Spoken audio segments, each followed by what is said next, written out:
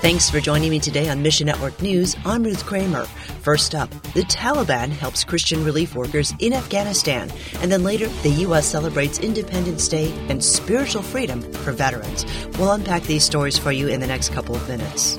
And we'll begin today in Afghanistan, where believers are offering the hope of Christ to quake survivors. 2 weeks ago, the deadliest quake in 20 years wiped out entire villages near the Pakistan border.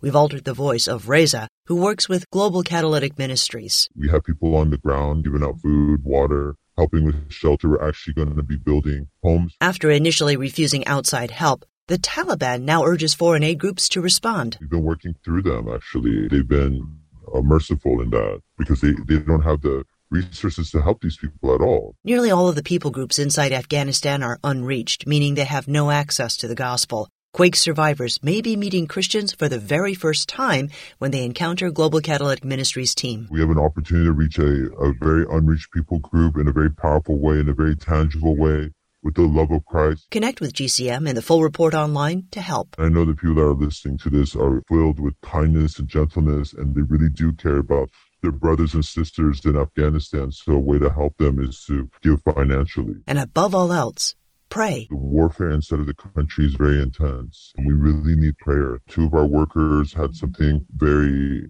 distressing happen to them. It was very emotionally difficult for them, spiritually difficult, but they still stayed. Next, 1 in 7 Christians worldwide lives in a country where persecution is high or common. Walking alongside and supporting the persecuted church is like a two-edged sword. Greg Musselman of the Voice of the Martyrs Canada explains. You see so much despair, so much pain, but on the other hand, you also see how God is working through the ministries, helping the persecuted church. VOM Canada partners with Christian Faith Ministries in northern Nigeria. What began as a small Bible college 15 years ago has doubled in size and scope to meet the growing needs of persecuted Christians. In the north, thousands of Christians are killed every year there, people that have been injured. And again, because of all the medical needs, a hospital has been started on the compound.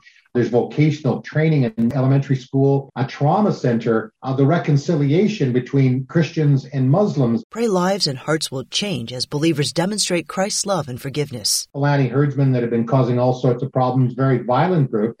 But Christian Faith Ministries, they've been able to build bridges and practically help the Fulani people, helping to water their cattle and train their children, in the school. And so that has led to really a lot of openness between the Christians and the Muslims. And when there's a spark that could lead to violence against the followers of Jesus, the leaders within some of these Muslim communities say, no, these are our friends. And today is Independence Day in the United States, a national celebration of freedom. Recent connections mean that more veterans and active duty military personnel can find healing and freedom in Christ.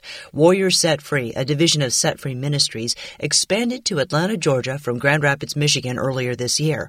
Director and Army vet Steve Prince says, last summer, we knocked on the door of the state headquarters of the Georgia National Guard, and within about 20 minutes talking to people, we were in the office of the commander of the state, the 2-star general. Only God could make this meeting happen. We know people are praying for this ministry. Walking into a building and having a meeting with a 2-star general without an appointment is a miracle. That just does not happen. There's probably 15,000 people that this man is responsible for, and he doesn't talk to people that don't have a reason to talk to him. From here, the Lord connected Warriors Set Free with the Army Chaplain Corps to start work among active duty personnel. Jeff Struker was in the actual mission for Black Hawk Down. He's a pastor down there now.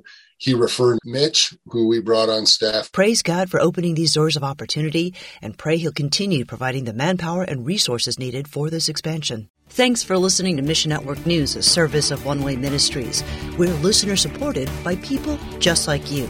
So by giving to Mission Network News, you enable us to keep the stories of God's kingdom coming. And together, the Great Commission happens. Look for links at missionnews.org. I'm Ruth Kramer.